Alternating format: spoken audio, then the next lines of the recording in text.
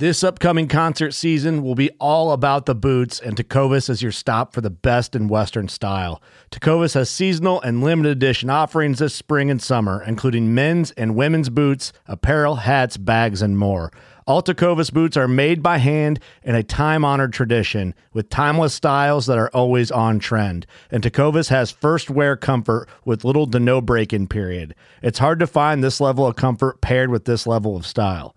Stop by your local Tecovas store, have a complimentary drink or two, that's WCB style, and shop new styles. The smell of fresh leather and friendly staff are at your service. Many stores even have leather custom branding to make your boots truly personalized. And with regular live music and events, there's no in-store experience like it.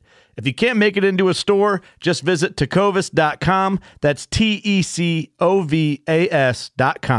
They offer free shipping on all boots, as well as free returns and exchanges, and ship right to your door. Go to tecovas.com and find your new favorite pair of boots today. Fishing like a local isn't just about catching fish. It's about connecting with the environment and the people who call it home. It's about hearing the stories and traditions that have been passed down for generations and sharing unforgettable moments with the people you meet along the way. Fishing like a local is having an experience that stays with you forever. And with Fishing Booker, you can experience it too, no matter where you are. Discover your next adventure on Fishing Booker.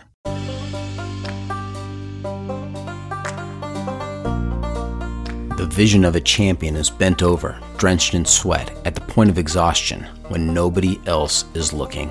Mia Hamm.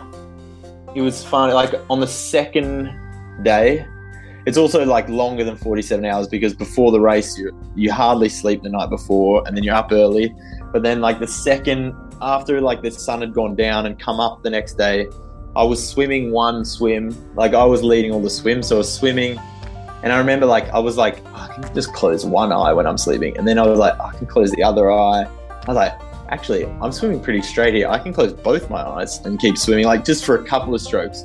And I must have slept because I heard my name being like called out and I thought it was Christine behind me and it was the boat and I was like, I'd done a complete 90-degree tilt. I was still swimming, but I was just like, I'd swung 90 degrees with my, and like fallen asleep. I'm Doc, and this is the John freaking Muir Pod.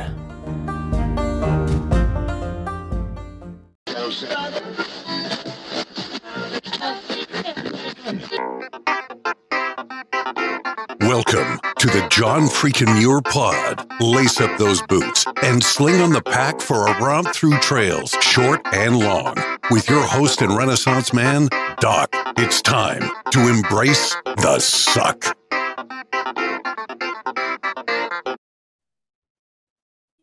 Welcome back to another week on the trail, dirtbags and hiker trash. I'm Doc, and this is the John freaking Muir Pod. Let's start off with a reminder. If you are enjoying the podcast, take just a minute, help us out, leave us a review on Apple Podcasts. And if you're not enjoying the pod, well, just go ahead and keep that to yourself. Well, this is a big episode as we venture forth into season 5 of the podcast. I want to thank our constant listeners for all their support, reviews, and comments as we start this week's episode, our 201st. And as I like to do with our season opening episodes, I've got a spectacular guest with me tonight. Welcome to the John freaking Muir Pod, Bondi Beach lifeguard, triathlete, and adventure racer, Adriel Young. How's it going, Adriel? Great. Thanks so much for having me on. I'm pumped to be here. Was my intro, was that too much of a build up for you, or are you going to live up to that? I'm going to try my best. It sounds much better than it really is in real life. All right. Hey, you know, in America, when we have thru hikers hiking the long trails, you know, the Pacific Crest Trail, the Appalachian Trail, the Continental Divide Trail, there is this unique American practice of assigning trail names, a name you pick up, kind of a nickname you get based on maybe where you're from, maybe something that happens on the trail, maybe a peculiar personality trait that you might have. In all of your adventuring out there, have you picked up a nickname or a trail name? Yeah, I mean, when I started working in Bondi as a lifeguard, and I think I lasted maybe like 3 days before I got Bacon was my. I was out on the jet ski one day, and I kept hearing on the radio like, "Yeah, Kevin or Bacon, can you go over here?" I was like, "Who are they talking to?" And I'm like, new kid on the block, and I was like, "Is that to me?" And they're like, "Yeah, you, Kevin, you got to go down." And I was like, "Okay." And then when I came back in, I was like, "What was going on?" They're like, "You're Kevin Bacon. You look exactly like Kevin Bacon." And that from that day on, I was like Bacon. So bang, I was stamped with Bacon on my like first day down the beach. That's great. And I noticed you pronounced it Bondi Beach. I pronounced it Bondi Beach. Is it Bondi?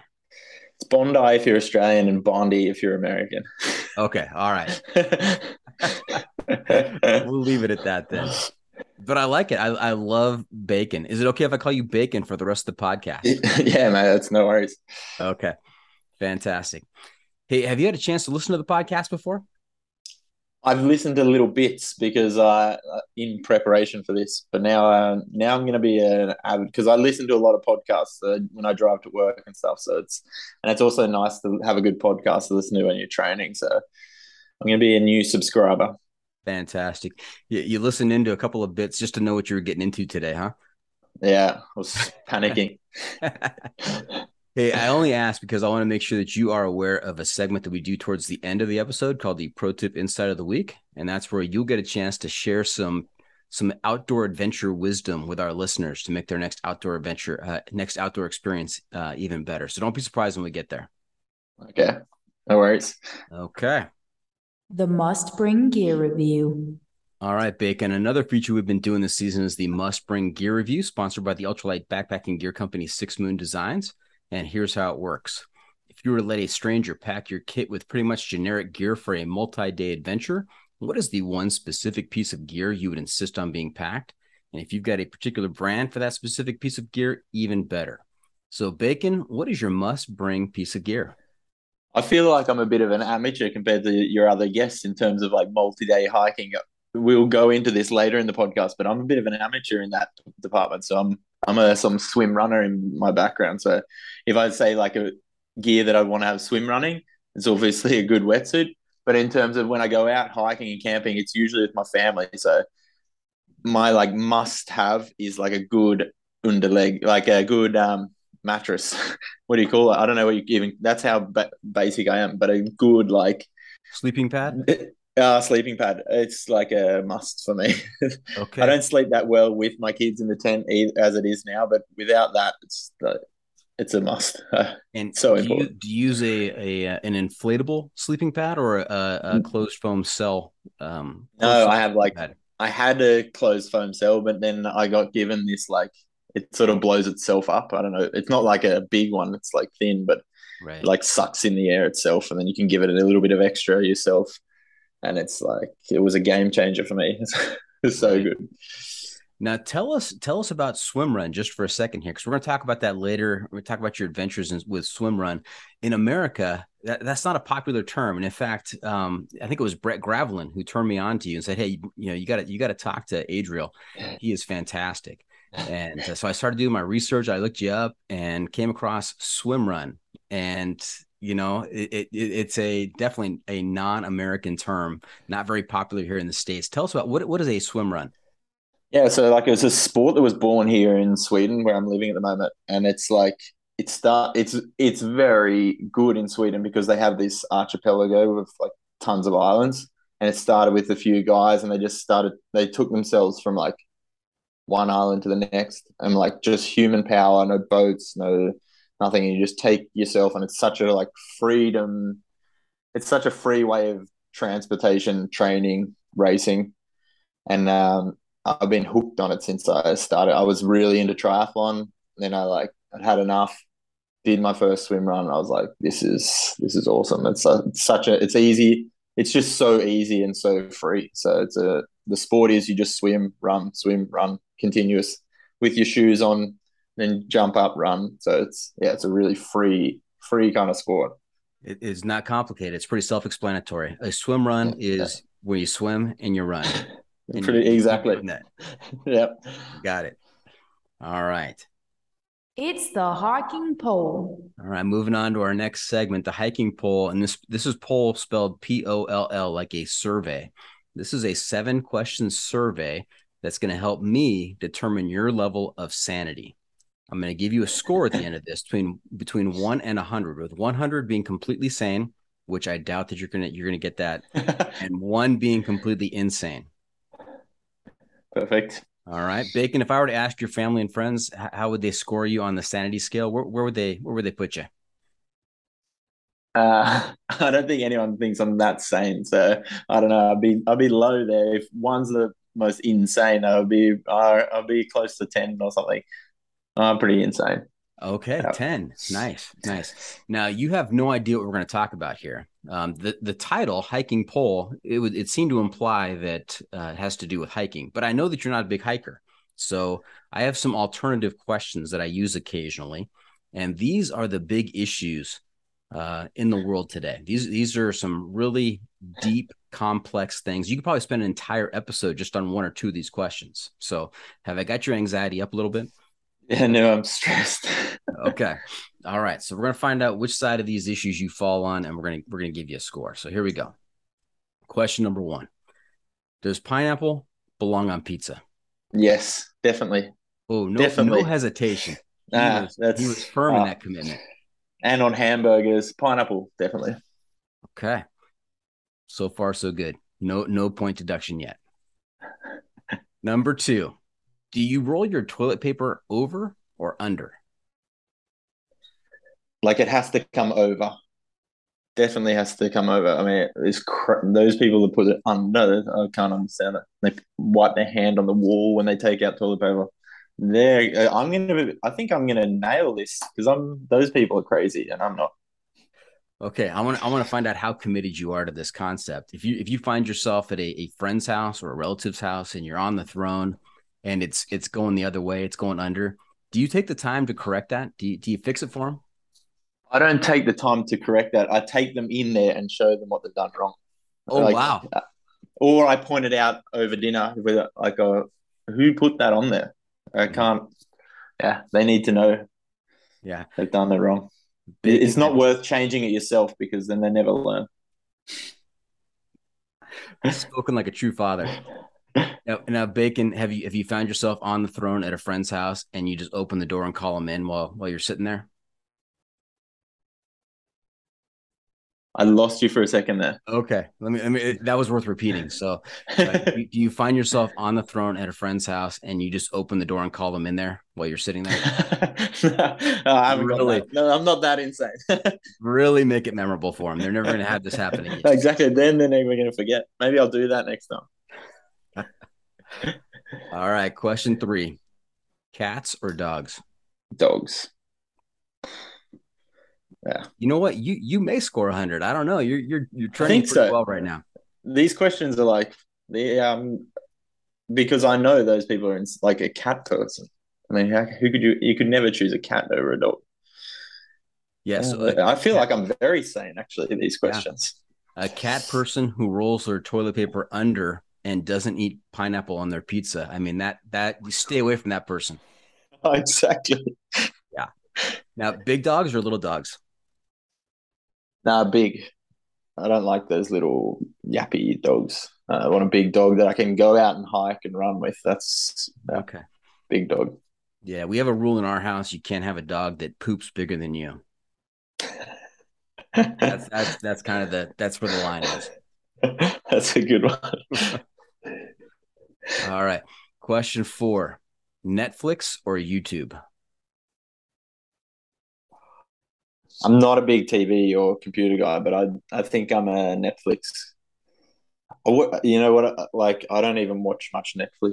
I definitely don't watch much YouTube, but if I watch neither, but I would say Netflix is easier because it's on our TV at home. So, okay. But yeah. What is the last TV program or movie that you watched? Oof. Something in Swedish my wife had on, and I just had to watch what was going on. how I try and learn Swedish watching TV here. But I don't even remember what I. That's how bad I am with TV and movies. Like I'm not a big. I try and watch the news occasionally. That's so boring. I don't even. No, I don't know. I don't. I'm not a big like. I'll watch like. Oh, like I guess I would do watch a bit of YouTube when someone sends me like something from a race or yeah, I don't mind watching like a race recap or something like that on YouTube. Okay. Well, hopefully the news in Sweden is better than watching the news in America. Yeah, I think so. And so you never got caught up in the whole Game of Thrones phenomenon? Missed all that. Missed all that. Okay. Yeah. All right. Question number 5 is kind of an open-ended question. What is your most useful skill in case of a zombie apocalypse? Ooh. I guess I can run fast or run, not fast, but I can run long. Hopefully get away from them. Eat a lot of garlic as well. Oh no, that's vampires. No, I'd say running. You know what? Better safe than sorry. Running and hiding. That would be my thing. I thought you were going to say swimming and running. Swimming, running, yeah. Do zombies swim? I don't know. I hope not. Then I can swim out to somewhere where they can't get to. Yeah. All right. Question number 6. We're almost there. Should the person in the middle seat of an airplane get both armrests? Yeah. It sucks being in the middle. They deserve that. It sucks being in the middle. So yeah, I give them the armrest. It also depends who it is. You can fight them a little bit. Make them work for it, but they can have it. You sit in that middle seat and you firmly establish your dominance by putting both elbows out, right? Yeah. Even if it's uncomfortable, sit there. That's right. All right. Question number 7. Last question. If you had the opportunity, would you travel 100 years in the future or 100 years in the past? Ooh, that's tough. I think I'd go to the past and just like think how cool it would be to go back there and know everything. Just like live that dream, like, oh yeah, you should do this. And also you'd be a baller because you'd win everything.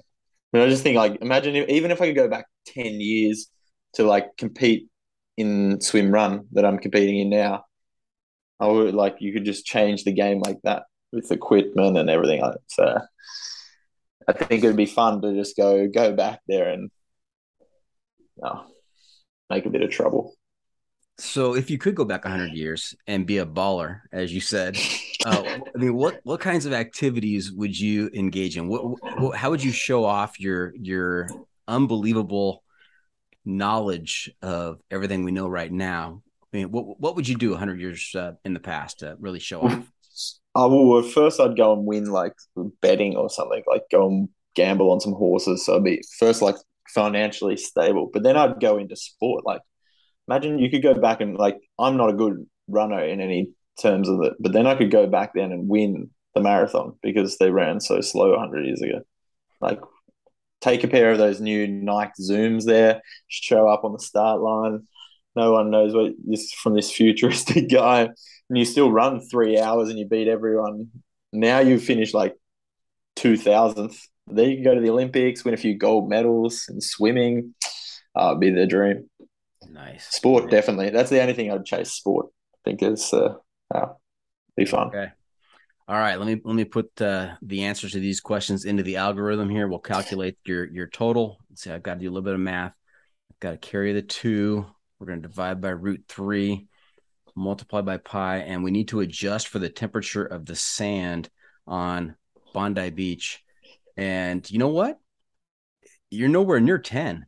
You've scored an 82, Bacon. 82. That's pretty solid. I want to know where I lost points. Was it going back or forward? Was that did that make me a little insane? It was kind of your conversation about Netflix and YouTube. We were all over the map on that one. You know, you started off strong and then you kind of peeled back a little bit, and so, but still 82, something to be proud of. I'm happy with that. It's not a gold medal. Insane. It's not a gold medal. It's not a first place in a swim run or in an adventure race, but you could wear that with pride. Yeah, I'll take that. Okay. Hey, before we get too far down the trail here, let's back up a little bit. We'd love to hear about your background, where you grew up, what kinds of sports and hobbies you played as a kid, and how did you get involved with the whole outdoor adventure, triathlon, swim run experience? Okay, all right. Well, I grew up I was born in Sydney, but we moved when I was one down south of, it's like 2 hours south of Sydney in Australia. You have The fond country. memories of that. You have fond memories of that first year in Sydney. Yeah. No, I mean, I have really fond memories of where I grew up. It was like a country town. It was small, and I was so lucky. Like my parents, we got to try every sport. I was not good at sport when I was a kid, but we really played every sport. We did everything. From skiing to horse riding to soccer, rugby.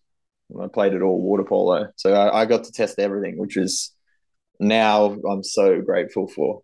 So, but I was never good at sport growing up in school and everything. Like I was mediocre, but I just loved it. And then when I finished school, then we were living back in Sydney, and I started surf lifesaving. So I was competing in surf lifesaving, and then I crossed paths with Craig Alexander, who's like the Ironman world champion 3 times in a row. We crossed paths there through my work as a lifeguard. I got to do some charity stuff, and then we crossed paths. So I read his book, and then I was like, wow, maybe I should try this Ironman. Like me growing up, Ironman was also always like, if you say it in Australia, Ironman, most people think of Ironman on the beach where you swim, board paddles, surf, ski paddle. That's Ironman. And I was like, started reading about this other Ironman, and of course we had some amazing triathletes in Australia growing up that we looked up to as well. But I was like, okay, let's try this Ironman. Great. And a few guys from work, we got together and signed up for an Ironman, and it suited me. Like I don't have the talent, but I love working hard. So I just worked really hard towards it and put in some big hours. And got lucky. I don't know, lucky. I went to Kona twice, and then I did Norseman, which is a really amazing Ironman here in the Nordics in Norway, and it's really cool. And that's the last triathlon I did. It sort of ended my career. It was tough, and I was like, okay, now I'm going to try a bit of swim run. And then I was hooked from like the first swim run. It's just been, I've been hooked ever since. So that was 2016. And I teamed up with a girl from here in Sweden. Oh, if I go back a little bit, I ended up in Sweden. So I was working on the beach. I didn't move to Sweden for the weather. I've married a Swedish girl who wanted to come home. So she won. We moved over to Sweden for what was to be a year. Now it's 7. So funny how it works out, huh? Yeah, it's like everyone asks me when I'm here, like, "Oh, why did you move here?" It's like, well, I'll give you one guess, and it wasn't the weather. So, so most of the Aussies living over here are here in the same boat. So there's quite a few of us that live over here in Sweden. There's been a rash of Swedish girls who go down to Australia and bring back husbands. Is that how that works? Yeah, more than you could imagine. I think they counted there was like 500 in the town I live here in Sweden. So yeah, you can imagine there's a lot of us. Wow, mind blown. I mean, if you go to Stockholm, I guess it's even worse or better. I guess. Hey, a couple things to unpack there. Number one, I'm struck by the fact that you said multiple times that you weren't good at the sports that you were playing when you were young, and yet you participated in Ironman triathlons. And so, it's funny that, high school sports is not necessarily a predictor for success in endurance type sports. No, not at all. I mean, like, I played in year 12, I played in the 11th. So we have rugby's big at my school, and I was in the 11th team. So that's like a lot of teams in my school. So I was right at the bottom there. And then like the athletics day. I mean, I ran the 100 in like 19 seconds or something. So there's guys like running 12, and they're having a break before I come in across the line. So I was no athlete, but I loved it. I sucked, but I loved it. So I think that's a big part of it. It's like Yeah. a lot of people suck at sport when they're young and they're not interested in it. But I was like, oh, I would go out and do it as much as I could because I just love doing sport. Like it helped. I had my brother. I have an older brother, and he just like I wanted to beat him so bad. So I mean, that's why I guess I'm so competitive now because of him. So I were you're in the backyard. We're playing rugby, soccer every afternoon after school, and it's just had to beat him. It was like the goal, and he didn't care at all because he'd run upstairs even if I did beat him and tell mum that he won, and I'd be upset. So, and then we'd be out there the next day doing the same thing again. Now you mentioned the Ironman. You mentioned Kona. You participated in Kona a couple of times. That is a serious race. Tell us the distances involved there. It's a triathlon with some pretty. So I do distances. it in kilometers here because I can't do miles for you guys, but 3.8K swim. I think that's and then 100. swim. Yeah, 180-kilometer bike. I think that's a 112-mile bike ride. Yeah, and then a 42.2, so a marathon. Marathon, right?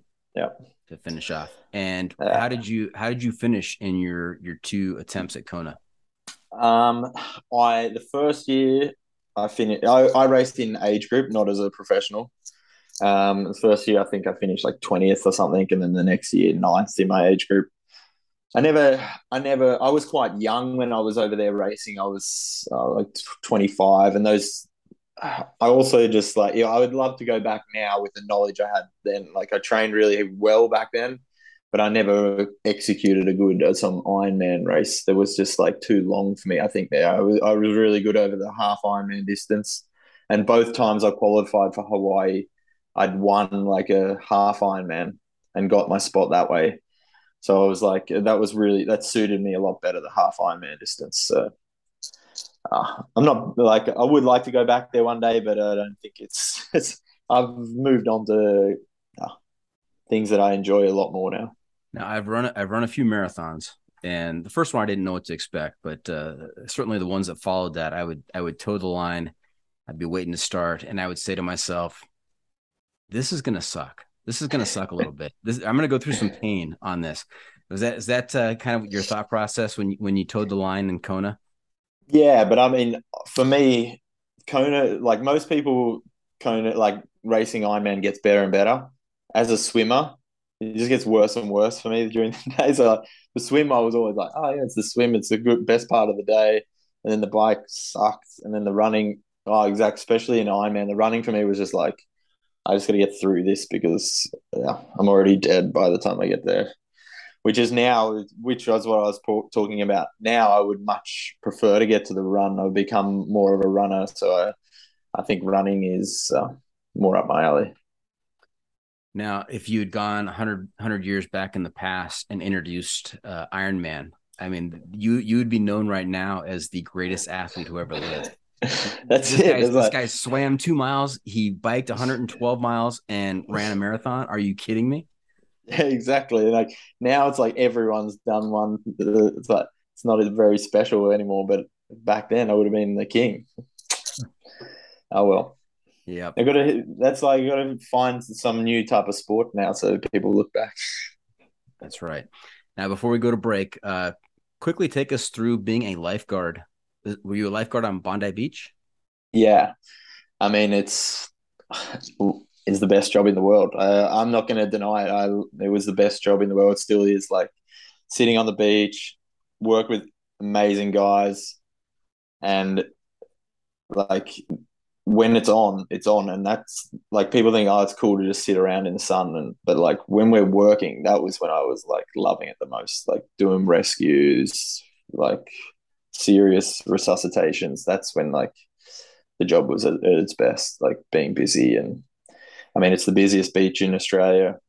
It's 40,000 there on a small stretch of sand. And when we're under the pump, that was when it was the best. That's Now, a dream job. if someone were to ask you, like I'm going to right now, to identify your most memorable rescue, does a particular one come to mind?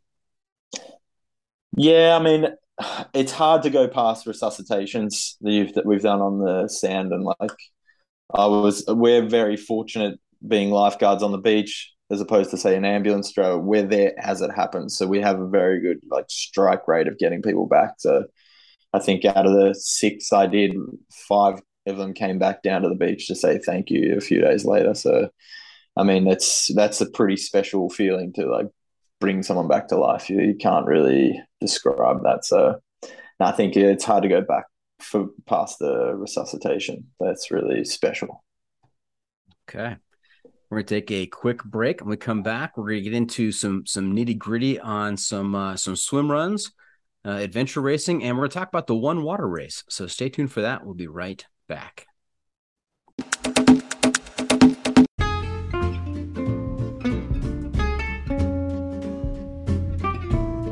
From the backcountry to the backyard, we believe everyone deserves the highest level of protection. Since 1984, Sawyer Products offers the best, most technologically advanced solutions for protection against sun, bugs, and water, using time-released liposome technology, topical insect repellents, and new standards in water filtration. And with every Sawyer product you buy, you are helping to provide clean water through 140 charities in 80 countries with their long-lasting water filters. Every Sawyer product you buy is an investment in our common humanity. Choose Sawyer and keep the adventure going, knowing that their products have been tested and chosen by those who count on serious protection on the trail all day long.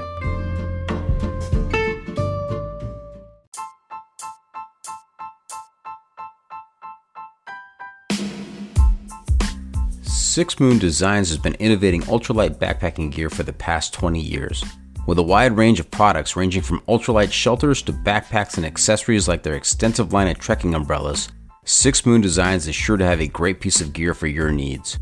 With the company philosophy being that gear should aid one's experience, not define it, Six Moon Designs thinks the more time people spend outside the natural world, the better off this world will be.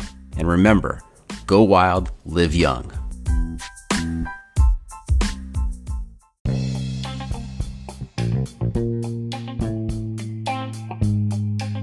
This episode is sponsored by Jolly Gear. Are you tired of compromising between the ventilation of a button-down and the full protection of a sun hoodie? With the Triple Crown button-down, you can have the best of both. Plus, their fun standout patterns will have you the talk of the trail. Visit them at jollygear.com. Thru Hiker owned, Jolly Gear, where fun meets functional. Want to make a podcast? Spotify's got a platform that lets you make one super easily, then distribute it everywhere, and even earn money, all in one place for free. It's called Spotify for Podcasters, and here's how it works. Spotify for Podcasters lets you record and edit podcasts right from your phone or computer, so no matter what your setup is like, you can start creating today. Then you can distribute your podcast to Spotify and everywhere else podcasts are heard. Video podcasts are also available on Spotify. With Spotify for Podcasters, you can earn money in a variety of ways, including ads and podcast subscriptions. And best of all, it's totally free with no catch. Since I discovered Spotify for Podcasters, I feel like my creativity has raised to another level. I highly recommend you give it a try. Download the Spotify for Podcasters app or go to www.spotify.com/podcasters to get started.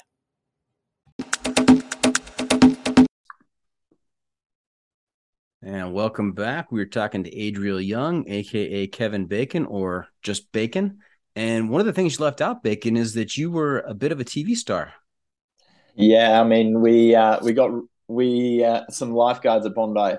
They started a program called Bondi Rescue where they followed us around as it was a reality show, and that was it was a really fun time. I mean, it opened up so many doors for me in terms of racing, and I'm so grateful that it existed because it really opened up some amazing opportunities to meet some guys like Craig Alexander and opened up this whole adventure racing scene for me that I didn't even know existed before.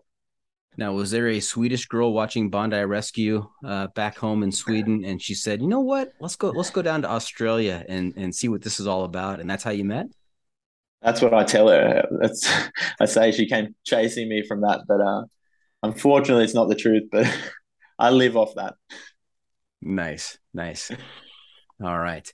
So, did you get into swim runs after you moved to Sweden, or Yeah. before? So yeah, after I moved to Sweden, it's because the sport was born here. It's so big here, and then you step like in Australia doesn't exist really. I mean, me and my wife actually had a race there, and in America, it's just sort of starting to get some steam there, but it's huge here in Sweden. So that's when I first like found out about swim run, and I didn't really know a lot about it until 2016 there, where I finished with triathlon, and I was like, oh, and I teamed up with a girl. We said we'd do, which is the world championships. It's called Erteleur. And we said we'd do it together. And I really didn't think much of it. And I was like, I knew it was a really long race, but I was like, oh, let's do it together and just get through it and see how it was. And in that summer leading up to the World Championships, I raced a lot. I found out this sport suits me, and I really enjoy. Like, nothing is better than training and racing in swim run, because going out with like take a couple of mates and you just go, and there's nothing that stops you. There's no red light that says you can't keep riding here or the road ends. Like swim run, we just go out my back door, and there's lakes everywhere in Sweden if you're not near the archipelago and the ocean, and we just go. And when you get to a lake, we just swim across there. We just keep running, and then get to another lake, swim. So as soon as you're sick of swimming, you're running again. As soon as you're sick of running, you're swimming again. So the freedom with the sport is just unbelievable. So yeah, it's hard to describe, but as soon as most people, once they've done it once, they're like, oh, okay, I've got to do that again. So now, what are the distances involved with swim run? Like, what was the distance of the swim run world championships? Yeah, so that was the birth of the sport, the world championships. Like four guys got together, and that's sort of a little bit like Ironman. It was a bet, and that was the race. It was the first one, and it's really long. It's 65 kilometers of trail running and 10 kilometers of swimming. Since then, there is no specific distance for swim run. So because it's nature based, like nature steers the race. So where there's water, where there's run, that's sort of how the races are. So there's sprint races that are like 6 minutes long, and then there's one water race, which we'll talk about later, which is endless. So yeah, I mean, it really is like there's nothing that defines it, which is so nice. Like, it's like no other sport. It is completely open, free. Now, it reminds me of a former guest that I had on, Mike Chambers. He's the host of a TV show with his buddy that's, I think, on Outside TV. It's called Beat Monday. Okay. If you haven't heard of it, it might be worth your time to watch an episode or two. But he talks about on this Beat Monday, it's how much they can pack into a weekend before Monday arrives. Before they leave work on Friday, and then they try and cram in some adventure and be done by the time they return to work on Monday. And one that they talked about was this thing called the picnic, and it's an activity designed by a guy who lives up in Jackson Hole by the Grand Tetons. And basically, you start in Jackson Hole, Wyoming. You get on a bike and you ride to I don't know how many miles, 26, 50 miles to Jenny Lake. You then swim 2 miles across Jenny Lake, and then you climb up. You get off on the other side, and then you climb up to the top of the Grand Teton, and then you turn around and you go back home. You climb down the Teton, you swim back across the lake, you get on your bikes, and you ride back to Jackson Hole, and it's called the picnic. Like, hey, it's just a picnic. It's easy, but very reminiscent of the kinds of activities you're talking about here. Yeah. Yeah. Like that is right up my alley. When I hear things like that, it's like, yeah, I just love the freedom when it comes to sport and adventure. The freedom is the thing that drives me the most. Now, you said you did the World Championships with a partner. Does that Yes. just mean that the two of you are doing it at the same time, or do you guys alternate? How does it work with a partner? No, so swim run, it was always you're in teams of two. So, and you can't be more than 10 meters apart. So that's the sport. Since it's evolved, there's few people put on races where you can race by yourself solo. But for me, some who loves the sport, for me, it's always going to be like a pair sport. So you race and push each other together. So, and then, so I mean, you race as a pair. So if your teammate gets tired, that's your job as a team to keep going. Yeah. Did she get really frustrated having to wait for you all the time? Yeah, exactly. She was just, come on. I've raced in both mixed and men's class in the world championships, but mix is I prefer mixes, like not as fast tempo, and this is I don't know, it's just something, it's nice to race with. I mean, the women are so strong anyway, so it's like the women in this sport now are just so crazy strong that the men, that's not as fun. The women are more fun to race with. Yeah. Does Mrs. Bacon like to swim run? Yeah, but not with me. She likes to go out. She's done it with her sister a few times, and I don't know. She thinks I'm too competitive. I think she enjoys the sport as how you should enjoy the sport, as going out and enjoying it. Whereas I do that in training, but not when I race. Are you a pretty intense guy when you race? Not intense, but I enjoy winning. So I'm competitive. I would never like. I'm not like aggressive or like, oh, I'm gonna win. But it's like I like to like push my. I don't like. If my partner has a bad day, they have a bad day. I don't. It's not that nothing that annoys me. But personally, I want to give everything I've got to my team. So I love emptying the tank out there. Okay. And how many swim runs have you won? Ooh, I actually would not know. I don't know. I've only since 2016 when I started doing swim run, I maybe raced like 10 more swim runs every year, and only one swim run where I haven't finished on the podium. So I don't know. Wow. So I was going to say that, your answer leads me to believe that it's a lot, because if someone were to ask me, if I ever won a marathon, I would know that I won that one marathon. But I guess if I won, 74 marathons, I wouldn't have an idea that it was. Yeah, but I'll never forget that one where I didn't finish on the podium. So that's always going to sit with me. All right. Hey, are you familiar with the term type 2 adventure? No. Oh, no. Type 2 adventure. No. Okay, we're going to talk about some type 2 adventure. I hope so. I told you, I'm very like green into, so I should say that before we get into it. I'm very green in the adventure racing, adventure scene. Like, so Okay. swim run, that is a long swim run, the world championships, Yeah. but that's as long as I go. Like before this one water race, I was like, that's long. Like that's way long. I'm like a 2 hour, 3 hour kind of guy. And then like that opened up. I was like, okay, that's an 8 hour race. And then this one water race came and I was like, now I've like been bitten by the bug. I'm like, I love that long. Yeah. I never thought I'd like long, but now I'm long. So there are three types of adventure. Type 1 adventure is something that you're having fun while you're doing it, and you don't really talk about it afterwards. Type 2 adventure, it's the fun stuff. This is when you're not having fun when it happens, but you love talking about it. You love telling that story. It sucked. It sucked in the moment, but you really enjoy talking about it. You'll tell anybody who will listen. And then type 3 adventure, which I would argue is not really I'm saying adventure. It's fun. Type 1 fun, type 2 fun, type 3 fun. So type 1 is you're having fun, but you don't talk about it. Type 2 fun is you are not having fun, but you love talking about it. Type 3, which I would argue is not fun, is that you don't enjoy it when it's happening, and you don't ever want to think about it.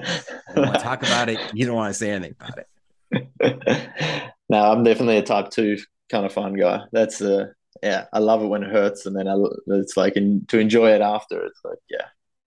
Look back. Yeah. Any times out there when you thought maybe the tank was empty and there's no way you're going to finish? Yeah, I mean, so if we start talking about this one water race, I was like, we like I raced with two, so it was a bit of a new format of racing for swim run. So we were teams of 3 now, and it was way longer than any swim run that's been done. So it was and when my team, who the two people in my team, Christine and Daniel, they're very experienced adventure racers, swim runners, multi-day. They're like really experienced, and they talked to me a lot about it before and helped sort of coach me through it. And I was like so scared about, firstly, the sleep, like when are we going to sleep, and how my body was going to react after. I'd never done anything more than 8 hours, so I was like, how's this going to be? And then 6 hours into the race, we were running on this road, and it was like we were running hard, and I was like, this is like, we're like moving here, and I'm like, this sucks. Like, I'm really pushing myself. And then I looked at my clock, and I was like, okay, potentially we have 60 hours. Like, we thought it was going to take us around 60, 65 hours. And I was like, potentially I have 60 hours of this to go. And like, all I wanted to say was like, all I was waiting for someone in the team to say, oh, we are not going to pull out.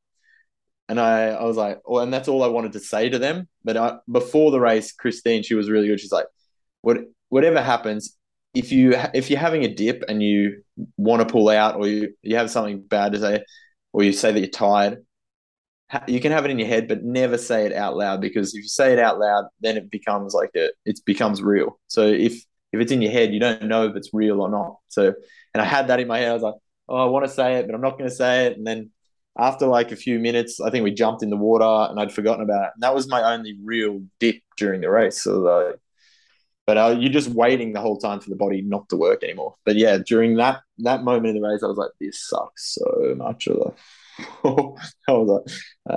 was ready to jump out. Like, when you tell people that, you're like 5 hours in, and you knew it was going to be like 2 or 3 days. I was like, yeah, I was a very low dip early in the race. So I was like, this is not going to be a good thing we're doing here, but worked out really well in the end. Yeah, waiting for your body not to work. I call that a Tuesday at 2:00. But I mean, that's what it was like. I was like, when's it just not going to keep going? Like, when is my body going to give up? Like, when can I not sleep? Like, and just waiting for that, and it just never came. But it was like, it's got to come eventually, but it just never happened. So in that 65 hours or so, how many of those hours were devoted to sleep? Yeah. So what happened was, we had really good luck with the weather, obviously, and then we went way faster than we thought we were going to be. So we never slept. We finished in 47 hours, had a dream race, and didn't have to sleep. And when you don't sleep for 47 hours and you're doing all this physical exertion, is there any hallucinating that goes on? Yeah, a little bit. Like, it was fun. Like, on the second day, it's also like longer than 47 hours, because before the race, you hardly sleep the night before, and then you're up early.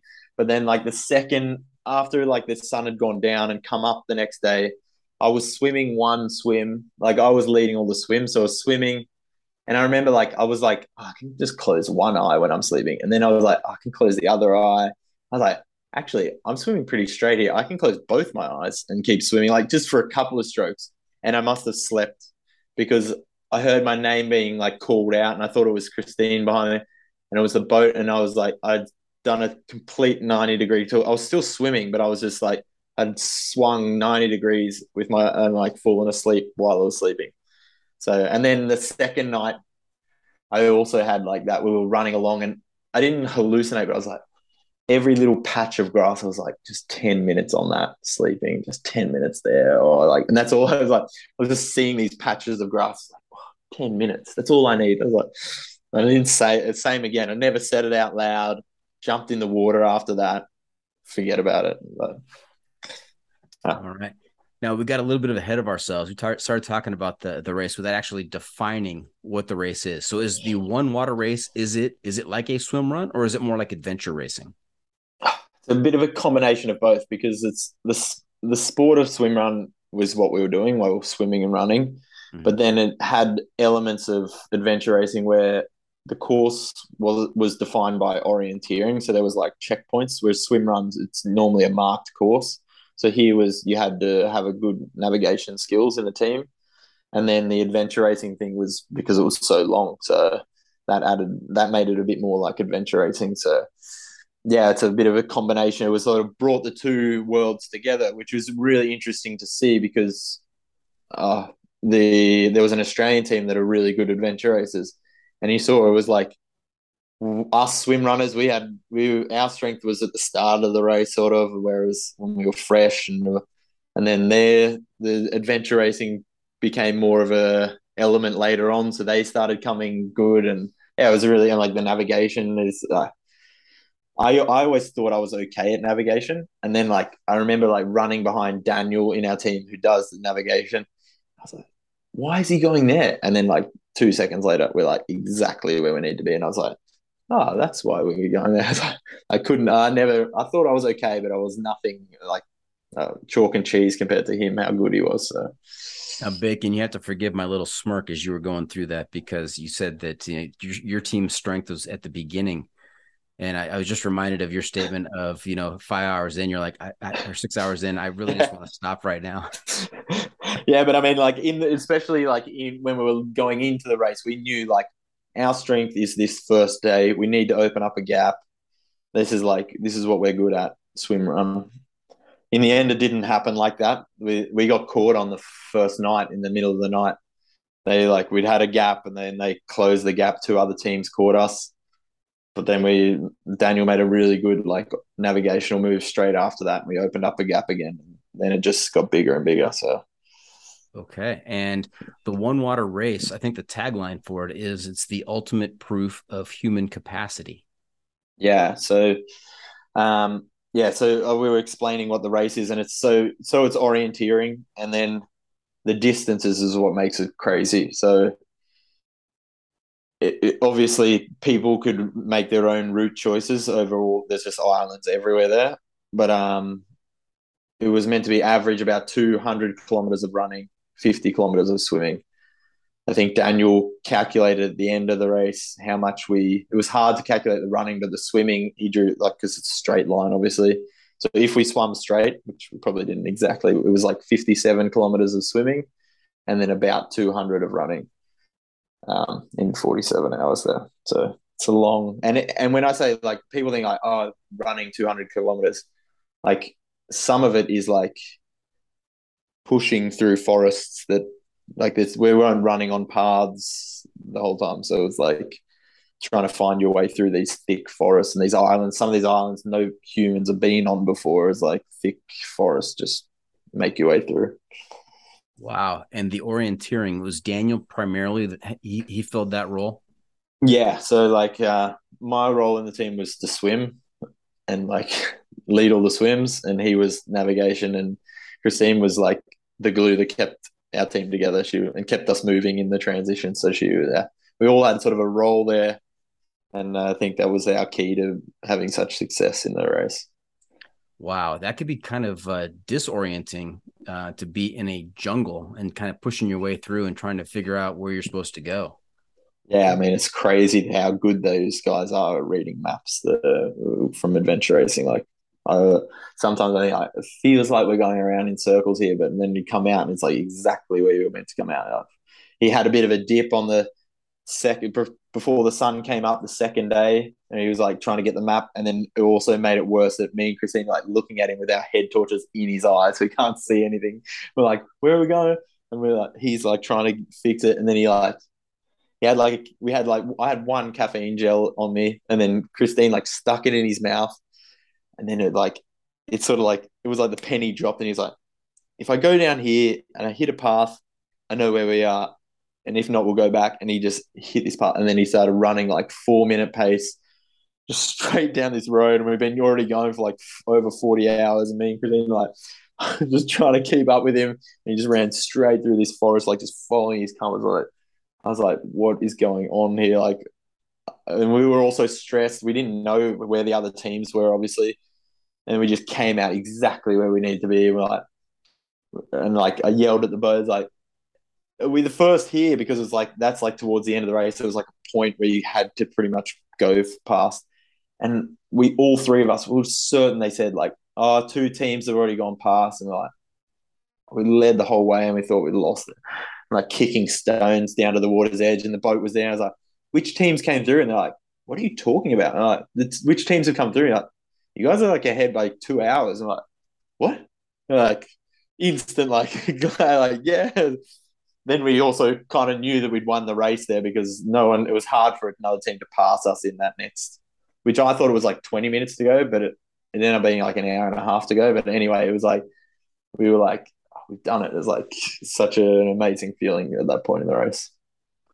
Hey, Bacon, way to bury the lead. I mean, we've been talking for about 48 minutes now, and I'm just now learning that you won the one water race.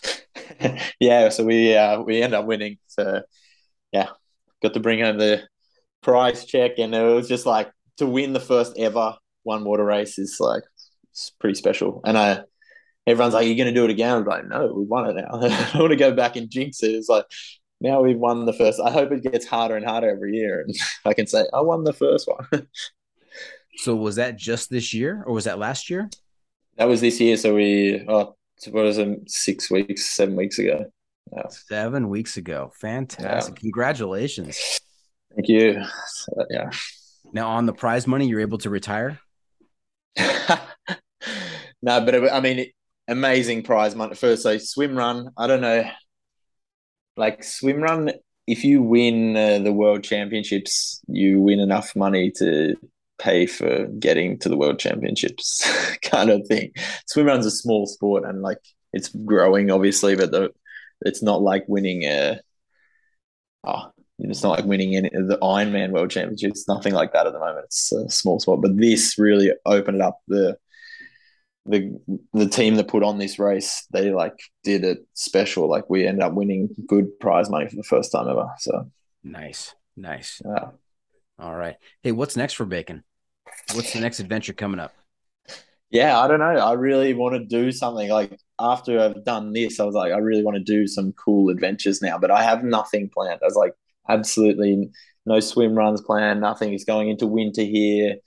I really just want to like plan some cool adventures, some longer stuff that it's like, yeah, it's sort of opened up this door for me. That's like, wow, I can go long after I thought I could never go long. Now I can go long. And so, yeah, I've got nothing like in stone. So it's really open the way it is now, which is also nice, but it's a strange feeling because normally it's like, I know I'm doing this race, this race, this race.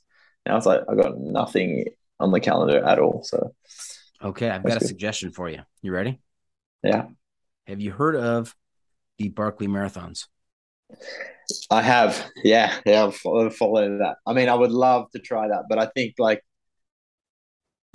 they're like, those guys are crazy. Yeah, I mean, one water race is the ultimate proof of human capacity, but the Barkley Marathons in the 30 years of existence have only had like, 13, 14 winners. Yeah, I mean, they're 13, so 13, cool. 14 finishers, excuse me. Yeah, finishers. exactly. Yeah. I mean, yeah, I mean, obviously that's a bucket list race for everyone to get over there and have a crack at that one day. But I mean, I don't think I don't think I have the navigation skills to be able to finish that race. Also, like I have to say, I don't think I could go the distance. Like now you think like, oh, he's run 200 kilometers, but swim run, that's one thing that's really amazing with swim run. It's very like, it's very nice on the body because the swim, especially for me that it's a swimmer, that's where I like rest almost. And like your body is lying down, the blood gets flow, and then you get up and run again. You're never running more than like the longest runs maybe 20 kilometers, and that's like a long run in a swim run. So you get like this constant change between swimming, running, and then often it's like swimming in cold water. It does something with the body that I know personally. Everyone's like, you could definitely run like a 100 miler, and I'm like, I don't think I can because I think my legs wouldn't be able to handle it, but they handle it in swim run because it gets that rest and yeah. So it seems like the swim is restorative to your body. It kind of, yeah, for sure. I think people underestimate that. People are like, no, it can't be that good. It's like you don't believe me that I don't think I can run to like 100 miles, but I don't think I could run that because without getting that rest in this, like that's what like pushes. Like I think that's what makes it possible for me. Now, adventure racer Brett Gravelin pointed me in your direction. Do you know Brett, or does he just know of you? No, we met at One Water Race, me and Brett, and we hit it off. He's a legend. So I really, that was really one thing that was so special about One Water Race is we were just, we were 8 teams that ended up being 7 teams, and we were all on this adventure together, and we all became so tight. Like we were one big team, even though we raced against each other. But it was such a, and not just the guys that were racing, like there were boat crew and there were film crew, and the people organizers and volunteers, like everyone became this like tight knit unit, which you never get like in a triathlon or anything like that. It's very individual. Here was like, we're all here doing this for the first time ever. No one knows if it's possible. We're like a group, people sharing information. Like it was not like secretive or anything. Like everyone was there together, and that was like that's the bit I love the most. Like especially a swim run adventure. Swim run is even more I came from triathlon where you go there, you transition, people are staring at each other, no one talks. Like swim runs like this awesome community where everyone wants to help each other and like woo. And then even more so when I came to this One Water Race, everyone's like, yeah. And then Brett, he's a legend, and their team was like my favorite team. Like I was like, oh, like every time we got to like a checkpoint, I was like, how's it going for them? It was like so during the race, it was like, oh, I hope it's going good for them. And then yeah, they end up being, oh, we hit it off and we keep in contact now, so it's cool. Nice. Do you know Brett's story? No. He participated. He and his team participated in Eco Challenge in Fiji. Oh, they did. Okay, They did, yeah. And so, if you want to listen to a great episode, one of my favorite episodes on this podcast is his interview. He takes us through that whole experience, and it is. I don't even want to ruin the ending. So I'm just going to let you listen to that. It's a fantastic episode and very dramatic story. So, oh, cool. Yeah. I mean, I remember him, like he asked me, because obviously I was done a lot of swim runs. Like, yeah, what happens if you need to go to the toilet during the race? I was like, then when I told him, I was like, you just go. He was like, nah. He's like, I thought that. And he's like, yeah, just go, especially if you're leading the swims. Then you don't have to worry about anything. You're dropping mines. Okay. Exactly. No, but I feel like hikers, adventure racers, people listening to this, they understand. Absolutely, they do. Absolutely. All right. Hey, Bacon, you know where we are? Let me know. The pro tip insight of the week.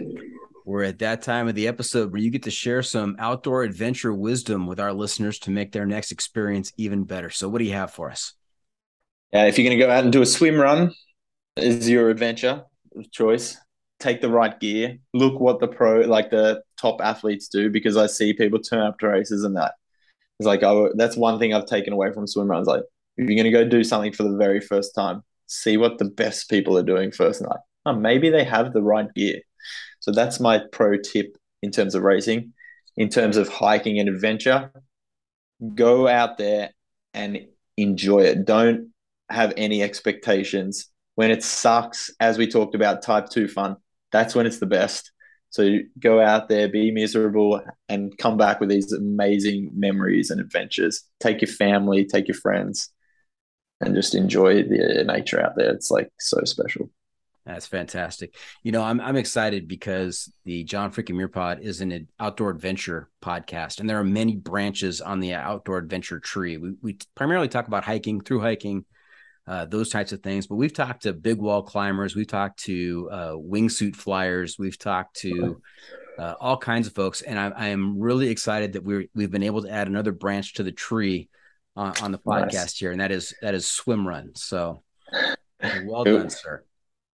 I'm going to start listening to, because I'm like, now I've been like bitten by this bug. I'm like, I want to do some like long hikes. And so that's cool to find this whole new world that I didn't know existed.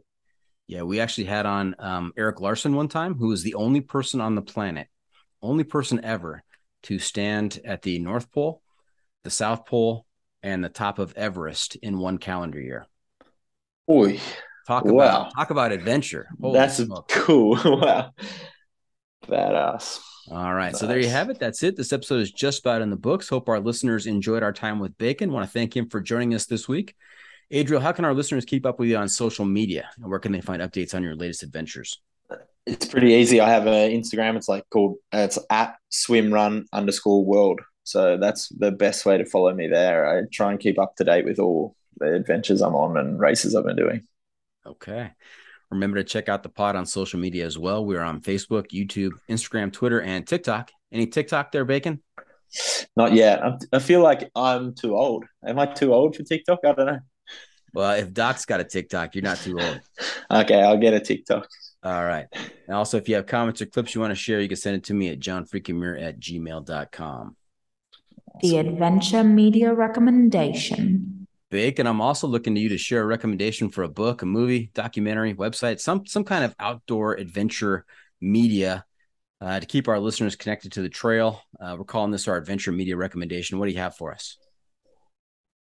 Ooh, I mean, I'm not into a lot of films, but I like to follow people that are really adventurous. So like Killian, Olsen. Oh, it's hard. I don't know. I've read like Kelly Slater's book. It's probably my favorite book of all time. He's just like an amazing athlete, so I like to follow that. It's completely irrelevant to as a swim runner or an adventure racer, but cool to see. Like I love to read biographies of people like amazing athletes. Crowe, of course, triathlon, just to see.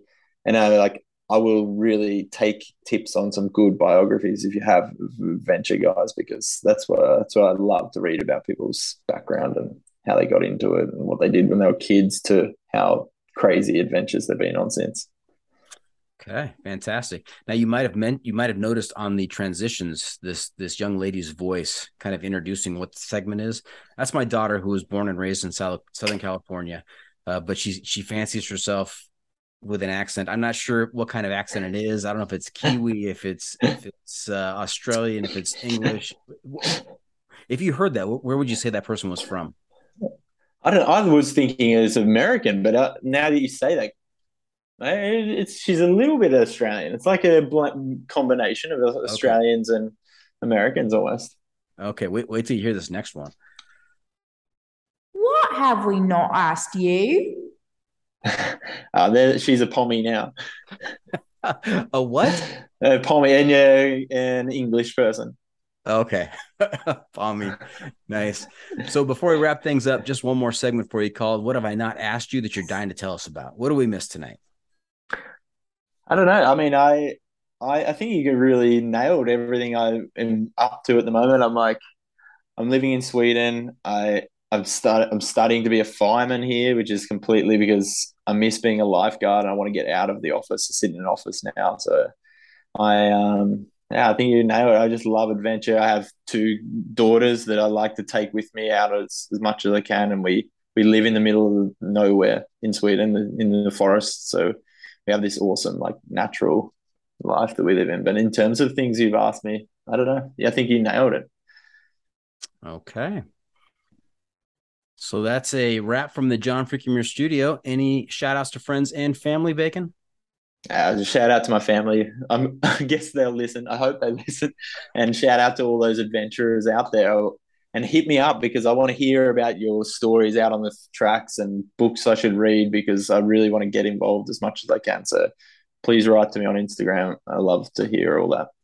Fantastic. Thank you for tuning in. Always remember, the trail is the trail. It doesn't care if you want to go downhill.